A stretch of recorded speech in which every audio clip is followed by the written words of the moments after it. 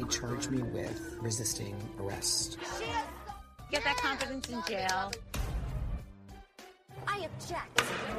Hello, fellow patriots. Welcome to another episode of Allegedly Bravo. I'm your host, Lauren, and your other host is right over there. Ash, you guys, welcome back. All I can see in the Zoom is the tippity top of your bun, and it's so funny. Well, we are working in some rather than perfect circumstances. I am laying in my bed. We're still in the loft, guys. Haven't gotten back in the apartment. Still flooded out. It's a big flood. Big flood. And so I am in my bed to make the sounds a little bit better with my physical MacBook desktop. So there's a 27-inch screen laying on my down pillows. I'm like laughing so hard. I have to take a picture of this. And so this is the best I can do. I'm sorry. Wait. Okay, let me take it. Hold on. Let me scoot up. It's not fun when we can't see each other. Well, how's your week going? Oh my God, so good. I can't believe it's finally Friday again. Oh, Jesus. I wanted to give a special shout out to one of our followers, Kelly A. Fabian on Instagram, who came through so hard with the seltzer rec. She recommended that we try the Jose Cuervo Playa Mar lime flavor. I do have that one. It's in the fridge, but right now I'm drinking a Topo Chico strawberry guava. Okay, so I unfortunately was not able to find the Jose Cuervo one at my little rinky-dink 7-Eleven up here. So I had to go with the Topo Cheeks, which I have had before, and they are good because they're not as sweet and overpowering as, sometimes the truly fruit punches or teas are. So I like them, but I am so envious because I love the fact she writes so hard for our seltzers. I know. And you know what? So do I. I know. And I just this is why we made this community. This is exactly why we're here. Please, all I want to do is talk about seltzer and anything else. Yeah. And maybe we can do a ranking of seltzers because there are so many out there now. And let me tell you, a lot of them are not good. And, here's the thing. I'm not much of a drinker. I'm more of I prefer to smoke my substances. Because sometimes drinking gives me anxiety. So I was totally out of the loop with how far along the seltzer industry has come. Yeah. I'm just really proud of them all. So anyway, I'm drinking a tall can. So I feel a little bit, reckless tonight. Oh, you guys, it's going to get wild. And let me just tell you, last week we did record a podcast episode, but it got too wild. So we are unable to drop that episode. We can't drop it. I mean, I think you both guys of us cried and confessed our love for each other and what we're doing. You guys, I think it was a 2.5-hour episode that then turned into a 2.5-hour FaceTime afterwards. I think I blacked out and got Taco Bell. I don't even remember. Oh my God. I burned popcorn. It was a hazard. So we're not going to do that again. We scrapped the episode and we're here. We're hydrated and we're ready to fucking talk about these criminals, allegedly. You guys, where we're at right now in the Jen Shah proceedings, the pretrial motions is giving me so much life. It's everything I live for. There's nothing better than reading through a defense's motion to dismiss and then the government just coming right back. Whatcha?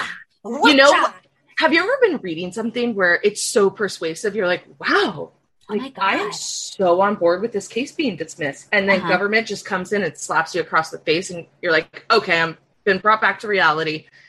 This woman is a monster. We'll see about that because I think today we're going to take such an approach. We're doing a little bit of, would you call it argumentative? I'm going to be on the side of Jennifer Shah and Cash is going to be on the side of the government. And you guys, if this is the demise of our friendship, so be it. Because honestly, if it is, we're repeating the recording that we didn't release from last week. And I'm going to tape you to a chair and force you to watch it so that you remember how much you love me. Well, I am going to be team government this side. We are going to do a little method podcasting of sorts. Mm-hmm. Not too dramatic, but we are really going to hone into our roles. And it's not too far of a stretch for me. And I don't think it's too far of a stretch for you. No, I'm always on the side of the wrongdoer. I mean, at least. You never said anything more true. Oh my God. I just am. It's just who I am. I just am always on the side of the wrongdoer. So, but you are so empathetic at heart, where you want to see the best in people and you want everybody to succeed. And I do have a little bit of that, but I also want to hold people accountable and like put everyone in jail. You're like Teddy because you want people to be held accountable, where I feel like I would say I'm a Kathy. That, or like I was going to say a Sonia. Or Sonia. Yeah, where I'm just like, you know what? We're all just doing our best. And sometimes you steal. It happens. Yeah. And I don't appreciate, we're getting off to a hot start because I don't appreciate you comparing me to Teddy Mellencamp, who I would actually sign a petition at change.org to never come back or grace our screens on The Real Housewives. And when I say I want to hold people accountable, it's people like Jennifer Shaw, who allegedly has defrauded millions out of our elderly grandparents. But you know what? I will say, according to Jennifer and Co., some of them did make money.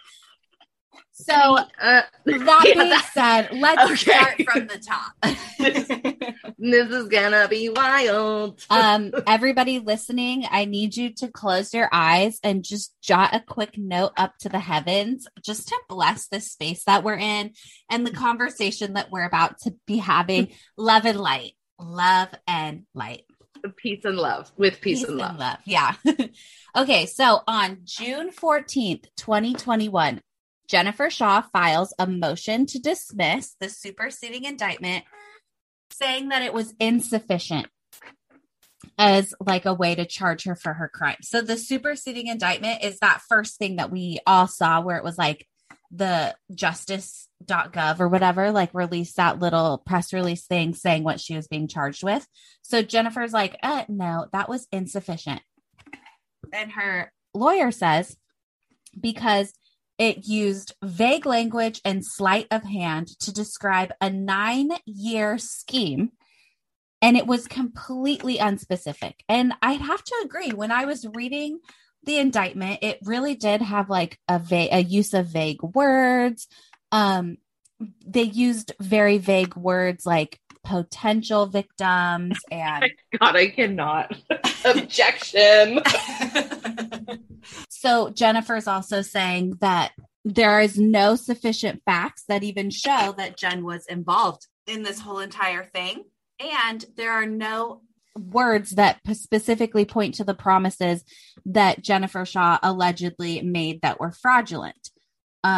So part of the rules when you indict someone is that there needs to be a plain, concise, and definite written statement of the essential facts that of the offense charged. So here's the deal. You can't just put a little bit of words like, oh, Jen Shaw committed fraud or conspiracy to commit fraud. Nothing says what she exactly did. Like, it doesn't get into the facts. It briefly brushes over it all. And if I were in Jen's position or Jen's attorney, I would be like, okay, so how so? Do you have a response? I could not disagree more. Really? Okay. I mean, I understand their argument, and I know they're having to throw shit at the wall and hope something sticks. Uh-huh. But the purposes of an indictment, we have to remember we are in a different space than civil. Yeah. We are in criminal land, so there are no motions for summary judgment. And in this case, what the indictment has to allege, it just has to be a plain, concise, and definite written statement of the essential facts constituting the offense charged. So at what point don't you just need more than just the name of the crime? Absolutely. But the indictment didn't just say she's being charged with money laundering. She's being charged with conspiracy to commit fraud. She was, those were the crimes that were charged, but underneath it was a paragraph or two, or there were like 2 or 3 paragraphs underneath it, which alleged and met the elements of the crime. And so the government's arguing in rebuttal to the defense's motion to dismiss. They're saying, whoa, Shaw has failed to meet her substantial burden to show that or demonstrate dismissal is appropriate. So the government's standing firm in contending that the indictment comports with the applicable standard, and the government has exceeded its notion or its notice of obligation. So the government has to, or the court has to look at the indictment as true. Yeah, but even if they do look at it as true, Jen's saying all the words that are in there aren't even sufficient to show what the heck's even going on. And even if all these facts were true, does it even rise to the level that would show a judge or anybody else that she did XYZ and got ABC result? Yeah, and I would have to disagree. So let me find the exact language. So in the government's response and opposition to defense's motion to dismiss, they go through each crime that's alleged, first being the sufficiency of the indictment and the allegation. So they go through and they say that the information, the government's alleging in its opposition that even in cases involving very bare bones charges, courts will not dismiss the indictment absent a showing of prejudice. So because dismissal of an otherwise facially valid indictment is an extraordinary remedy reserved only for extremely limited circumstances implicating fundamental rights. So where a defendant has been given sufficient notice of the charges against him or her by means of, for example, discovery materials or bill of particulars not have been shown in the indictment should stand. So what the government's saying is like, look, we gave you an indictment that alleges the charges, and it also specifies in a concise way the charges that how Jen Shaw engaged in this conduct. And then in addition to that, here is discovery. So here is discovery that's going to prove each one of these elements. And right. So it's a not vague, I don't want to use that word, but it's a general, the government uses that language in Rule 7 that the indictment must be plain, concise, and definite. I read that as short and to the point. Nothing, we're not on trial here. It's just the government saying, hey, look, this information was brought to a grand jury, evidence was presented to them, and they found that there's enough evidence to take this case to the jury and prove, and the government could make a determination or to prove their case beyond a reasonable doubt, essentially. Jennifer's attorney also brings up the point that this indictment is a far cry from the plain and definite written statement of the essential facts of the charge that are required by the Fifth Amendment. Because in the Fifth Amendment, you have a right to know everything that's being charged against you and why. So that's the first argument. And can I briefly touch on that? Yes. Which she is in the indictment. They are telling her you are being charged with wire fraud, conspiracy to commit wire fraud, conspiracy to commit money laundering, all of these allegations. She has been put on notice of this. And I would also like to invite you to look at the government's opposition where they state that Jennifer Shaw was aware of this information, or was aware at least that her co-defendants had been investigated all the way back to 2015.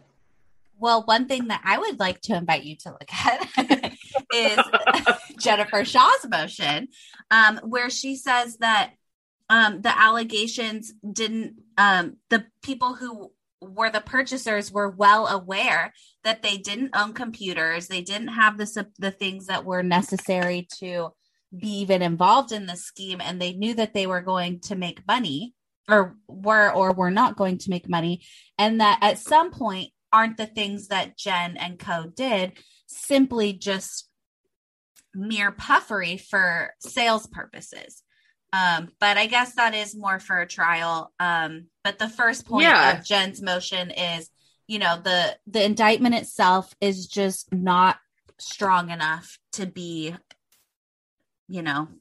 relied upon by the court. I would have to agree. I think that there's a bit of information missing that I would Yeah, and I think what we need to remember, and I think you made a good point, like the points that you were bringing up are relevant for trial. Like we are at the initial stages of this case where the government is saying, hey, look, I've collected X, Y, and Z evidence, which then has led me to believe that Jen Shah is engaged in these crimes.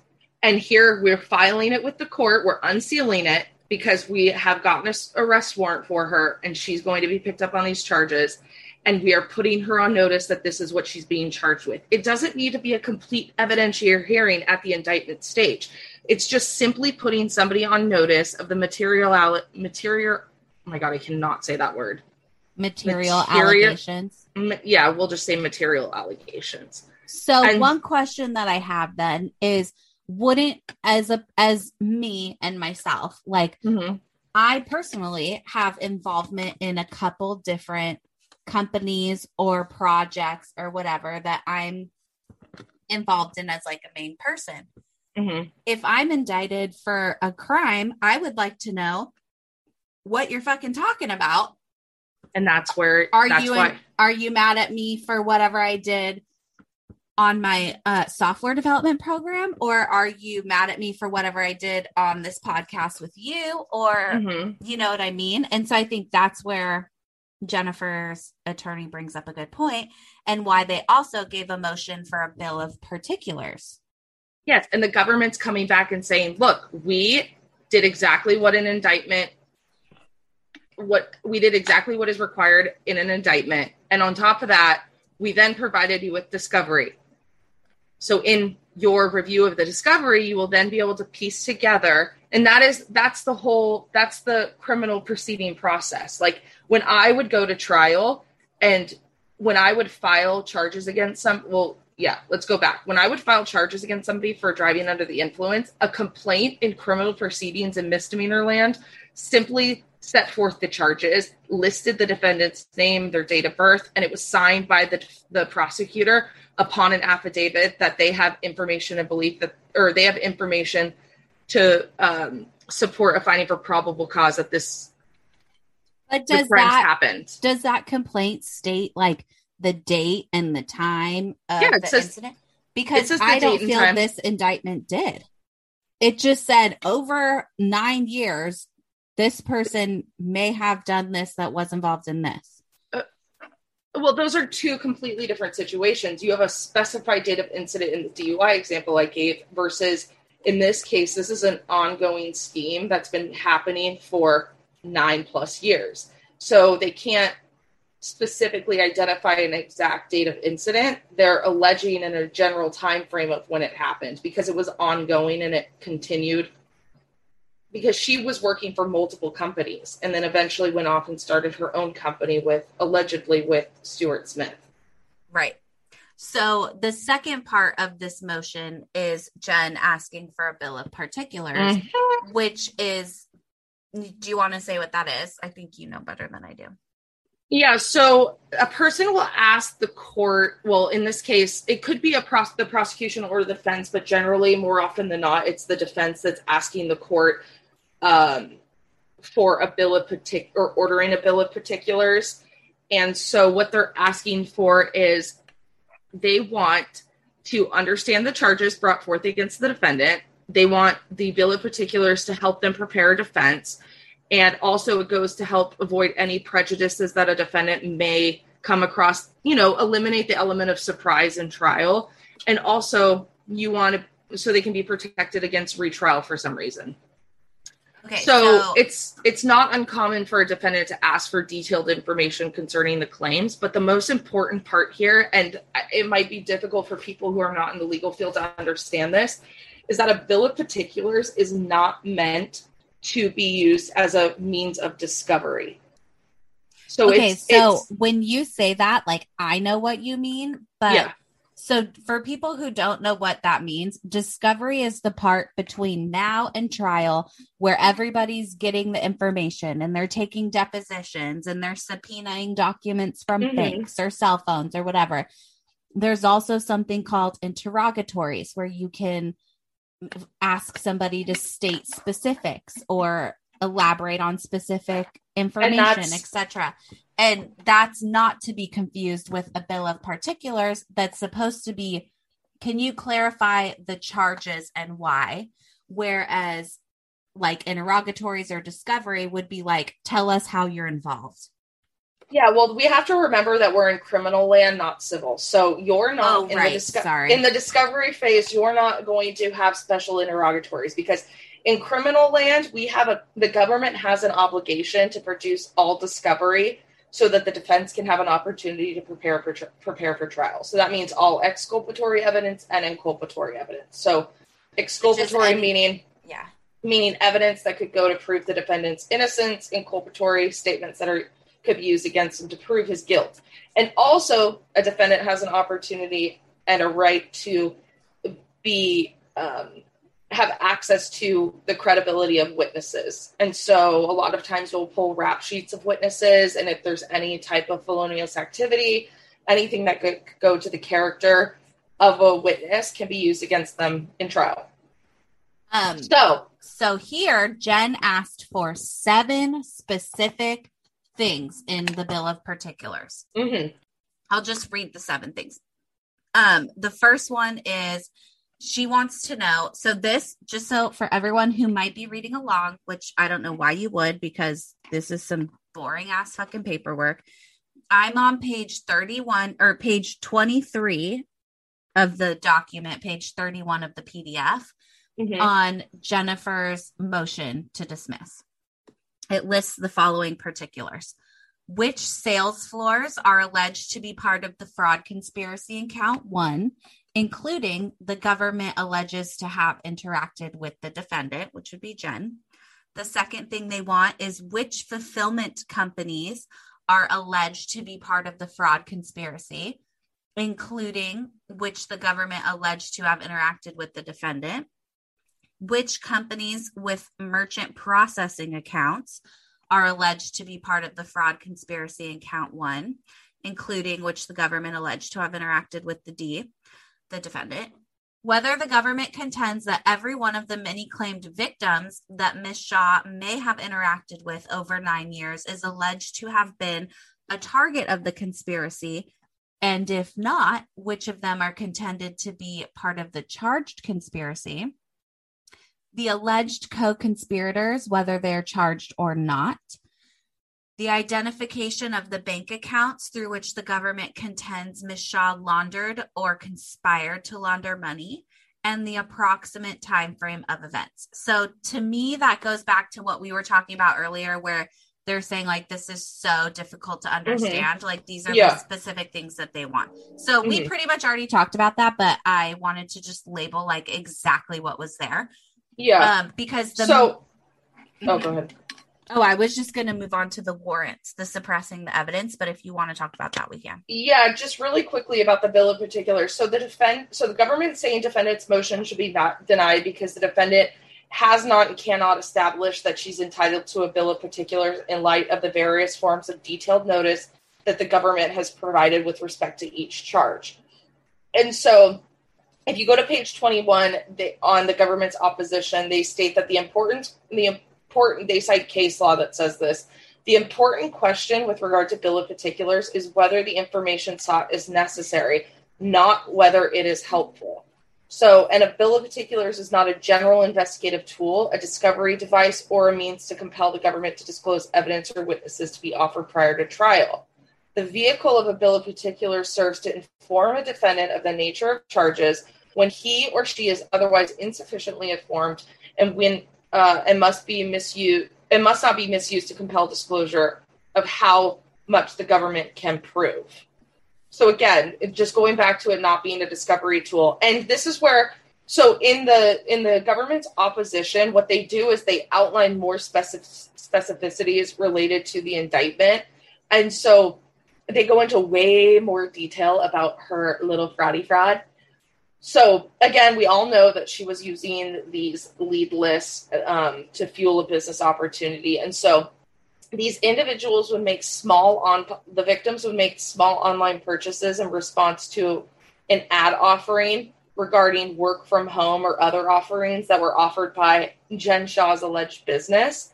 So then the victims would make these initial purchases from these businesses, and then these victims, their information would then be sold to, I believe it's called floor marketing. And so they were just selling this information to these vulnerable victims. And then the victims would have conversation with coaches, who I believe would have been the defendant in this case, Ms. Shaw. And they would have conversations, and the victims would understand, the defendant would then teach the victims certain things about how to operate a business. And they would basically like prime the victim to buy additional services that would make the victim's business more successful. And the things that they would buy were actually from these telemarketing schemes or these business floors. Well, so that goes back to the point that I can't stop making, where it's like, if all of this is true, and if all of this is taken as truth, and if Jennifer really is the VP of business development of a huge company, I would say that it's pretty fair to ask which companies they think that she was dealing with, because in her day-to-day life, I'm sure she dealt with many companies, and I don't know if she was fraudulent with all of them, and I'm sure she doesn't either. And I feel like if she doesn't know exactly which companies the government is trying to charge her with being, involved with, that she should know exactly which companies those are, because she likely talked to more than one and likely dealt with more than one. Okay. And I think that it's important to protect her ability to plead double jeopardy and to know what she is saying when and what could plead the fifth or whatever. So Jen Shaw was deposed in 2015 by the FTC in an investigation of Top Shelf, which was a marketing floor that was, buying these lead lists from other defendants. So in the deposition, she admitted to working for Thrive, which is a company, which is a marketing floor, I believe, and was responsible for managing Thrive's relationships with outside sale organizations. So then the FTC filed charges against Top Shelf, the marketing company, as well as another company called Guidance, which Jen Shaw then went to work for at a later time. And they alleged unfair and deceptive business practices in connection with coaching and working from home businesses. So something that's kind of a fun fact, though, is that the government can use this testimony from a deposition against her in trial. So just remember that. So improving motive and intent. Right. So the thing about that deposition that you brought up is that in that deposition, Jennifer and Stuart both were discussing the companies that was involved with. Mm-hmm. And both times, Jen was not in an executive position in either of the companies. And in fact, in her Red Steel company, she wasn't. Well, we haven't gotten there yet. Right. But, I'm just saying, see, these are more companies that. But I think she was the vice president for Thrive at one point. She was the vice president of business development, co-vice president with Stuart Smith. Well, we can all call ourselves something, but you can still manage and be aware of the fraudulent activity that's happening in your business. You can, but at what point does an employee or a member of the business become responsible for the crimes of the upper level? We'll be back after a quick break. Finding Ruby is the incredible true story of a 16-year-old tricked by a seemingly innocent Facebook message. A message that would lead her from the protection of the mountains to the nightmare of an online trafficking den. Her first message to me was like, "Hi, are you looking for a job?" Ruby is hidden from the world, from everyone except her abusers. But she isn't alone. There is a team of people looking for her, and they will stop at nothing to find her. This isn't just the fight of her life, it's their fight too. Search for Finding Ruby today. You are an upper level if you're a vice president. You have understanding about how the business is running. And what I find interesting is that she was working with, had she just been running this company with Stewart all on her own, I can understand your argument. But the fact that she has all of these ties to all these other companies that have also at this point in time been prosecuted for the same telemarketing scheme, and then she branches off from them. So in 2017, she broke off with Stewart, started their own businesses called Red Steel, Fortitude Holdings, and Mastery Pro Group, LLC. In 2017, the government alleges that Shaw became aware of the government's focus on telemarketing schemes and then had allegedly began directing those who were engaged in business with her to incorporate companies in the names of third parties in Wyoming, where the corporation was operating and doing business. And they also would communicate through encrypted messaging apps. To me, this is all circumstantial evidence that goes to show and prove a motive, knowledge, intent of this ongoing scheme. I don't think that it's... I think that, here's my argument. I think that if you're going to be the government and you're going to allege all of these things against Jen, and you're going to get so far into it that you're like going to the e-board organizational chart of some company, you should tell her what company you're talking about. And if you have that much detail about it, you know, is that I didn't see everybody else involved. And another thing, in this organizational chart, you have the C-level group, which is like CEO, Chief Operating Officer, Business Development Partner, which is Dave Rossman, Matt Rossman, and Todd Newtall. The CFO is Lee Jones. And then below that, you have 6 different sections of this company, of which Jen and Stewart only manage the business development side. Mm-hmm. And they have no employees under them. So at what point is it just administrative? And if the government can allege all of this stuff about her in this indictment, I feel that she's not asking for too much to say, which companies are you talking about? Mm-hmm. Well, we have to remember that if the government does order the bill of particulars, nothing really happens. It's just that the government has to provide additional information. It's not like the case gets dismissed at this point.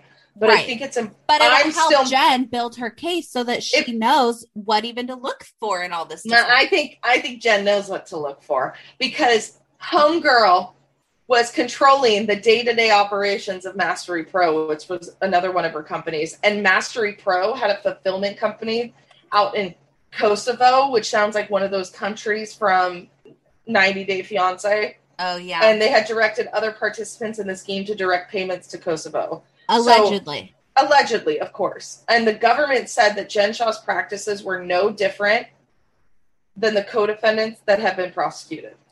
Okay, which is fine, but this isn't... I would just hasn't gone through all that trial, and I think if she's no different or she's done nothing different, then what did she do? Well, and what I would love to do is go and pull the indictments from the other co-defendants and the other people who have been prosecuted and compare so you can see. Well, I will say that this is the first civil motion to be brought. This is the first motion of this type to be brought in this case. From my understanding, according to the declaration of Jennifer's attorney, this is the first time this motion of this kind has been brought in this case with all, I believe, 12 defendants. Yes. Allegedly. So should we move on to the warrant, or do you still want to talk about this? Okay, I just want to touch on one really quick thing about the indictment. So when the court's analyzing a motion to dismiss that's brought by the defense for insufficiencies, yes, the court should look only at the face of the indictment, not the facts the government expects to prove. So that's, in my perspective, the facts the government anticipates to prove are the bill of particulars. Therefore, they don't need to show that in their indictment. So the court will generally not find an indictment insufficient unless it fails to state a material element of the offense. You're getting caught up on particulars and specifics. As long as there are a precise, plain description of the charges Jen Shaw is facing and the elements have been proven in that indictment, it's enough in the plain reading of the indictment. So let me pose a hypothetical. Mm-hmm. So say I'm a doctor and I have 100 patients under my belt. If I'm indicted for a federal crime, would it be sufficient for the government to say, Dr. Lauren is indicted for federal crime on the victims? No, but that's not what this indictment says. Well, it basically does, because it No, names it doesn't. victims as a group, and it doesn't name the victims individually. It doesn't have to. That's the So thing. that's what I'm saying. Like, if a doctor, if you were indicted, would the government say related to clients? But the example that you just gave was a conclusory statement, and it wasn't substantiated by any type of evidence or fact. And so in this, exactly Jennifer's point. No, it's not. You just said if the doctor did X, Y, and Z. I said if the doctor was indicted, okay, we'll make a fake charge. I'm indicted with malpractice, or I don't know, we'll call it federal malpractice, even though it's not a crime, but it's going to be today. I'm indicted for federal malpractice of victims of my patients. Again, you're simply stating a conclusory statement. You're being indicted for malpractice against your clients or victims. You're not, in this case. So in the indictment, go back and read. So count 1, they have conspiracy to commit wire fraud. There's 1, 2, 3, 4, 5 paragraphs that substantiate and meet the elements of, and then there's statutory allegations. But none of those words ever say who the victims were. They don't have to. It doesn't have to allege the victims, because when the government then produces the discovery to the defendant will see the names of the victims. You have to remember the evidence was presented to a grand jury, and so the grand jury was the one who made the finding that there was enough evidence to prove this case beyond a reasonable doubt.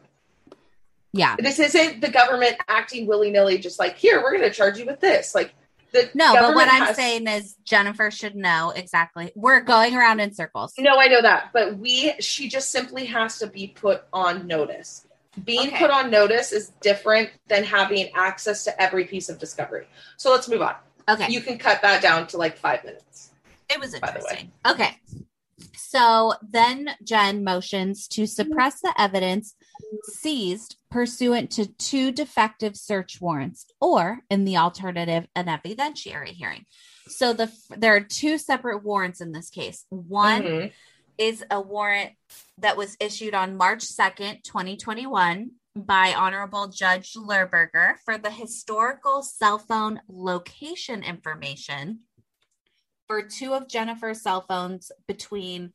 So what that's asking for is cell phone site location information. Right. So like where your cell phone's pinging.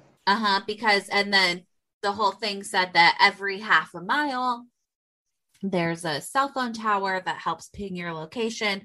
So they want to know where Jennifer's been between December 1st, 2017 and the May 29th, 2020. That's what warrant number 1 is asking for. Well, let's just touch on that, because I think that's going to be I think this is a slam dunk for the government. So the government's arguing that in the defense motion to suppress, meaning, hey, look, you unlawfully obtained this information through an unlawful search and seizure, i.e. the warrant. Therefore, because this was an unlawful warrant, we can't use this evidence in trials. So what the government's saying is, hey, look, like, yeah, you're alleging all this, but it's a moot point because we don't intend to use any of this information at trial. So the government's saying, look, we're not going to use the cell site location information that's been obtained. And in fact, the government didn't receive any information from the cell phone provider in response to this warrant that they issued. We'll be back after a quick break. I'm Shannon Jimenez-Sasson, a former NYPD misconduct investigator, a podcaster, and a videographer. I'm Nat W. I've been a social worker for a hot minute. Working alongside the police left us with more doubt than encouragement. We've tried in our career fields to be doers, and it still feels impossible. Is it even possible to work alongside the police and not be part of the police state? Fixing it does start with having the conversations. It's everything that you should know about the police. It's going to be a hard conversation, but it's a hard topic. Not an Arc podcast premieres Tuesday, January 17th on all streaming platforms. Which I believe then if that is true, and if that is the case, the government should have no problem with the judge ordering this and saying, fine, then all the fruits and this warrant was defective and all of the fruits won't be allowed. If you don't even plan on using it anyway, we won't allow any of the information, even if you didn't get it. Yeah, I mean, I disagree. It's a moot point. They're not. But if it's a moot point, but I understand, because I understand. I would want the order.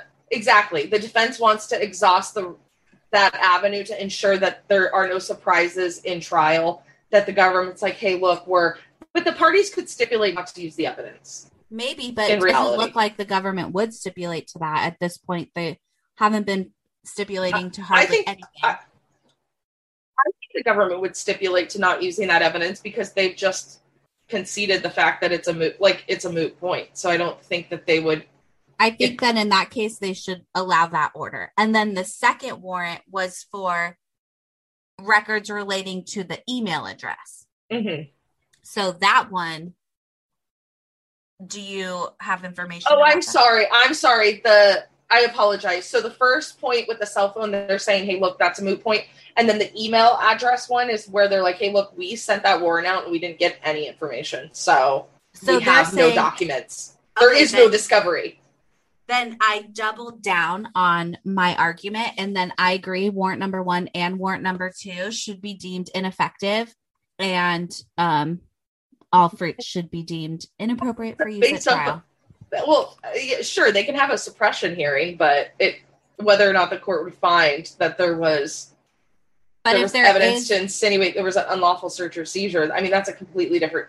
I don't have enough evidence in front of me, obviously, but if they're saying, hey, look, like, we didn't get any information from it, of course, you still have to, I guess you could potentially argue that the warrant was invalid or was unlawfully If there is no information, then I don't believe there should be any problem with ordering that. The thing is, they're just simply arguing to the court. They can still schedule a motion to suppress. Right. Unless the court, other motion that they asked for the Franks motion. Is that different? No. So when you're asking for a motion to suppress evidence, you're saying that there was an unlawful search or seizure. Okay. So generally a search and seizure without a warrant is considered unreasonable. So, and then you can also argue that the warrant was insufficient. The property or evidence obtained is not described in the warrant, and there was no probable cause to issue a warrant. So those are all grounds to argue that the search and seizure was unlawful. So I don't know if the court's going to make an order or if they're just going to issue and ask that the defendant files a motion to suppress, because this was simply a motion to dismiss. I don't technically think he filed a motion to suppress. But so Jennifer said that the warrant was deficient because they were both based on intentionally or recklessly false and misleading statements and omissions by Detective Bezos. Mm-hmm. And that Bastos. Mm-hmm. That Bastos materially. Why is that word so hard? Know. I think it's all the vowels. Materially omitted the fact that at least some of the victims did make money, and alleged victims were explicitly told that no earnings promises were being made. And that was left out of the warrant. And so when the judge relied on the warrant, he relied on the fact that all of this was true and didn't rely on the fact that there were no promises made and some of the victims did make money. So the government's saying that, hey, look, this argument's without merit because the alleged false statements and misleading omissions were neither false nor misleading. And in addition, they're immaterial. So when going to the Franks standard, so this is a high standard about whether the defendant must make a substantially preliminary showing that a deliberate falsehood or statement was made with reckless disregard for the truth and was included in the warrant affidavit, and the statement was necessary in the judgment finding the probable cause. The defendant has argued that the allegations or the information contained in the affidavit that was written by the officer was intentional or reckless, correct? Correct. So the government comes certain facts that would be relieving any of this. Yeah. So the defense is saying, hey, look, had that information been included in the affidavit, the judge would not have found probable cause to issue the warrant, therefore deeming the warrant poisonous. Right. So, if they had the information in there, it wouldn't have been granted. So they purposely left it out. Yeah. So the government's saying, whoa. The defendant's alleging that the affidavits contain two intentional or reckless omissions to the fact that at least some alleged victims, in fact, made money, and that the alleged victims were explicitly told that no earning promises were being made. So the government's really relying on the fact that when Detective Bastos had drafted the warrant, he had, through his participation in the investigation, had interviewed up to 100 victims. And so he had learned from that the victims were indeed made promises that would earn them money. So he's saying that he took their information for truth. And so the omissions the defendant identifies were not clearly critical information and plainly were not designed to mislead. The defendant, therefore, has not and cannot show the omissions, to the extent there were any, were made with a reckless disregard for the truth, since the detective had relied on hundreds of statements, testimony, and his investigation, that this one minor omission would not have changed the judge's decision in finding probable cause to issue the warrant, which I would actually agree with. And this is me being 100% objective. You have to look at all of the evidence that they have against Jen versus that one small omission that one victim said.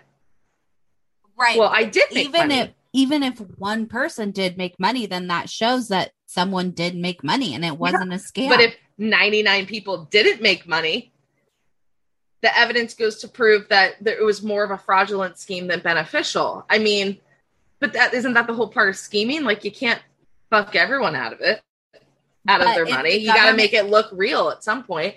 If the government is going to take over your phone records and find out where you've been, exact locations from 2017 to 2020, I would just say that somebody omitting some major fact is kind of a big deal. Yeah, but it's like giving an example, like omitting the fact that the defendant's a nice guy, but he killed somebody. It's like, you still killed somebody, right. Like admitting the fact that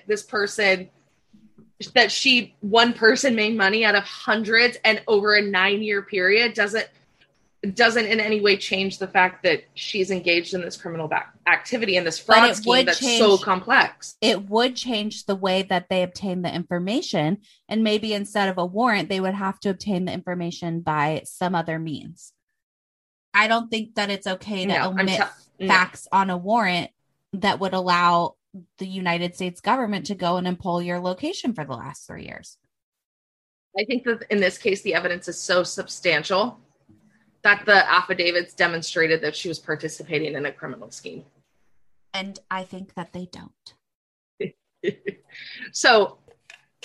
Okay, so then going down, it's just the fact that the government said that Ms. Shaw operated the company called Red Steel. Like, all of these misleading statements from this detective mislead how involved she was.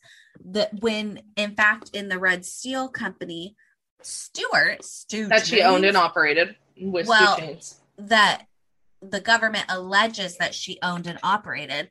Stu Chains, in that case we talked about above that Jen was depoted in, Stu Chains was also depoted in, and Stu Chains testified under oath that there are 3 total employees of Red Steel: Mike Brunswald, Jared Patterson, and Stuart Smith. And how many of them are facing criminal charges?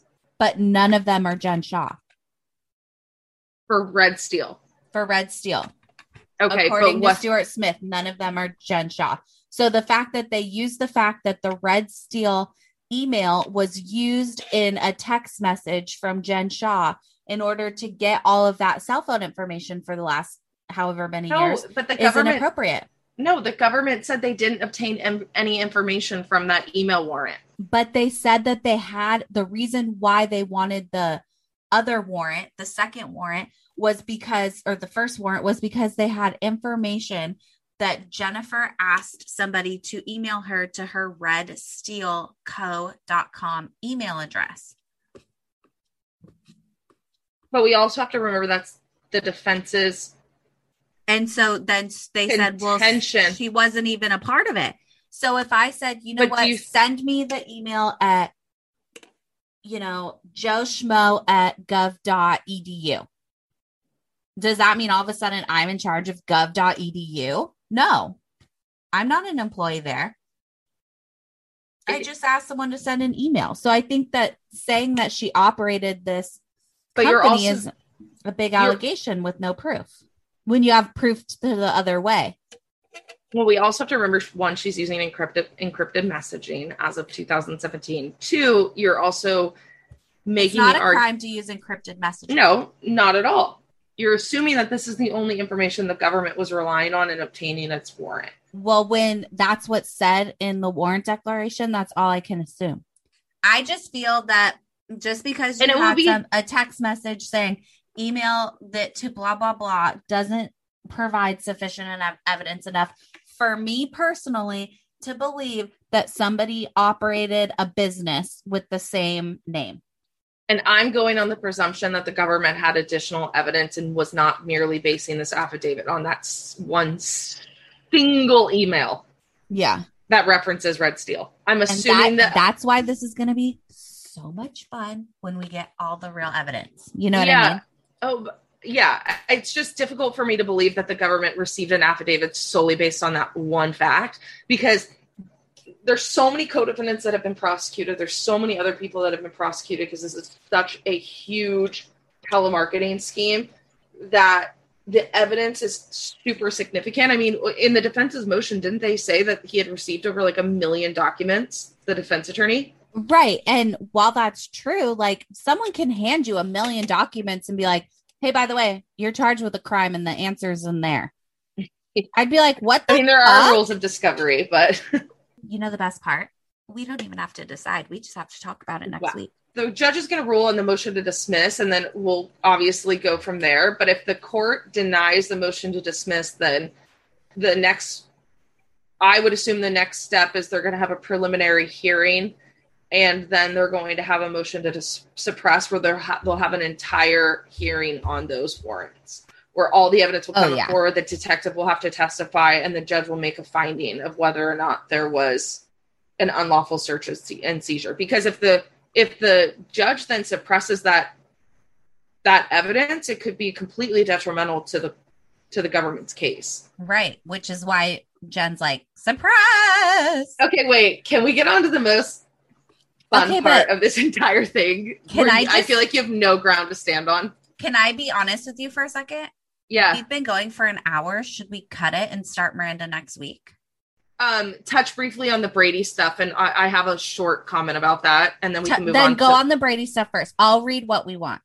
Okay. So you guys, then the defense is also bringing in the motion about the government's obligation to provide Brady and Giglio information and material. So I'm not going to bore you guys with all the facts about Brady and Giglio, but really quickly, Brady material. So it's evidence that the prosecution is required to disclose. That would include exculpatory evidence or evidence that could potentially reduce the defendant's sentence, or evidence that could go to the credibility of the witness, like we had previously talked about. So there really aren't, I don't think, any hardline rules regarding when information has to be disclosed. Brady information has to be disclosed. It just has to be disclosed, I think, before trial. It's generally 30 days. You just have to give the defendant enough time to be able to prepare their case. And so that's Brady information. And Giglio is, God knows if I'm pronouncing that right. So that is where the government has to disclose information related to any deals that witnesses have taken. So we have, I think in defense's motion and the government's motion, they make reference to other witnesses, confidential informants. So the prosecution has an obligation to provide that information to defense so that they have an opportunity to be able to create a defense and be able to effectively and process the information. And that way they're aware of what witnesses have been able or have received any leniencies or deals from the government. On March 30th, 2021, Ms. Shaw was arrested in Salt Lake City, Utah, while on the road on her way to recording an episode of The Real Housewives of Salt Lake City for the Bravo Network. Oh my God.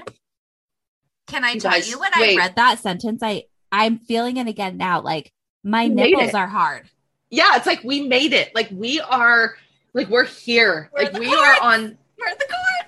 We're in the courts. We've made it. Probably not under the best circumstances, but we're here. Who cares? Who cares how you got there?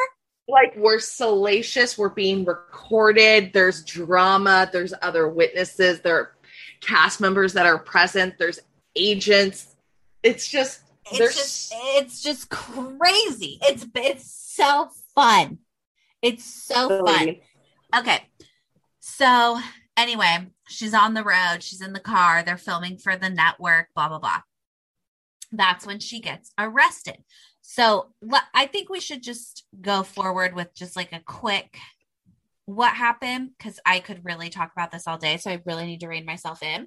So you guys, I know this episode was long. We got into the meat and potatoes of the entire motion to dismiss, the government's responses, but don't worry, it's not over. We will try to keep you entertained while also trying to inform you of the hot goss that is contained in these pleadings.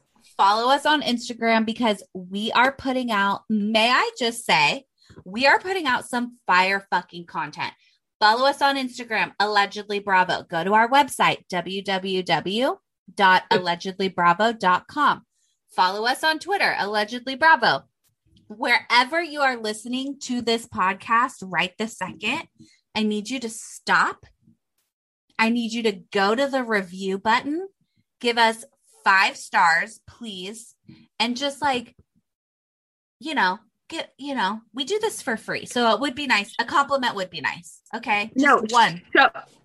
Show us some love. We absolutely appreciate you guys and continue to engage. Like, we love getting the comments. We love getting the DMs. Like, we live for it. It's seriously the highlight of our day. And also we want to remind you, don't worry. We did not forget about Miranda. She's going to get her own special little 20 to 30 minute segment, and who knows when it's going to drop, because I'm surprised. Just like this fucking warrant, just like this arrest. Surprise, bitch. I'm for Topo Chico's in, ladies and gents. And I'm on my second tall cam, baby, and I'm about to flash my titties and talk about Miranda. Miranda who? It was you. That's Miranda all who? It was you. Miranda Mrs. Roper. Mrs. Roper. Honestly, like, the only reason Kelly made it that far on that show is because of screaming, "Help!" Yeah, and also being at the Quiet Place or whatever. Oh my God, the Quiet Woman, which I did go for my birthday. Not last year because we were in lockdown, but the year before. And I also put my face on the window. So I did make out with Kelly Dodd. I have been tested for STDs since then, and I'm fine. Have you been tested for the vid? I've been tested for the vid multiple times because I am, what do they call it? A hypochondriac. So okay, wait, let's end it. Let's end it. Okay. Bye, everybody. Okay, bye, guys. Thank you.